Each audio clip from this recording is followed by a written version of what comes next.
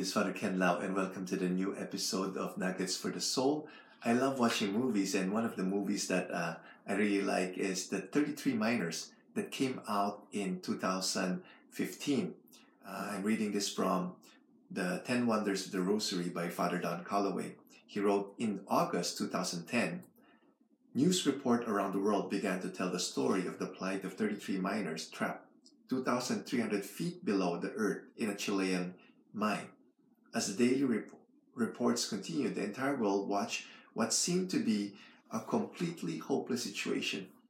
Every effort to make contact with the men failed. The miners were running out of supplies and going to die. Incredibly, and to the surprise of the entire world, contact was made with the miners after 17 days. Engineers had been able to drill a small shaft down to precisely where the miners were imprisoned. Through this small shaft, food, water, and other supplies could be sent down to the trapped men. In order to save them, a much larger shaft had to be drilled, one that would allow them to be brought to the surface one by one. It would take a miracle for this to happen. So I'd just like to warn us, everybody, for spoilers alert. I didn't know that Pope Benedict XVI and the Rosary played a big role in saving these 33 Chilean miners. I would just like to continue. From St. Peter's in Rome, Pope Benedict XVI asked the entire world to pray for the miners.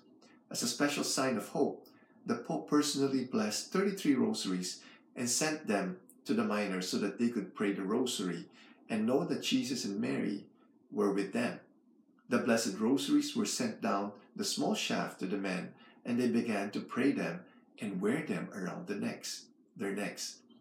Miraculously, after having been trapped for 69 days, all 33 men survived and were rescued from the mine. One by one, they emerged from the depths of the earth and saw sunshine again. What was the date of their rescue? It was October 13, the anniversary of the miracle of the sun at Fatima.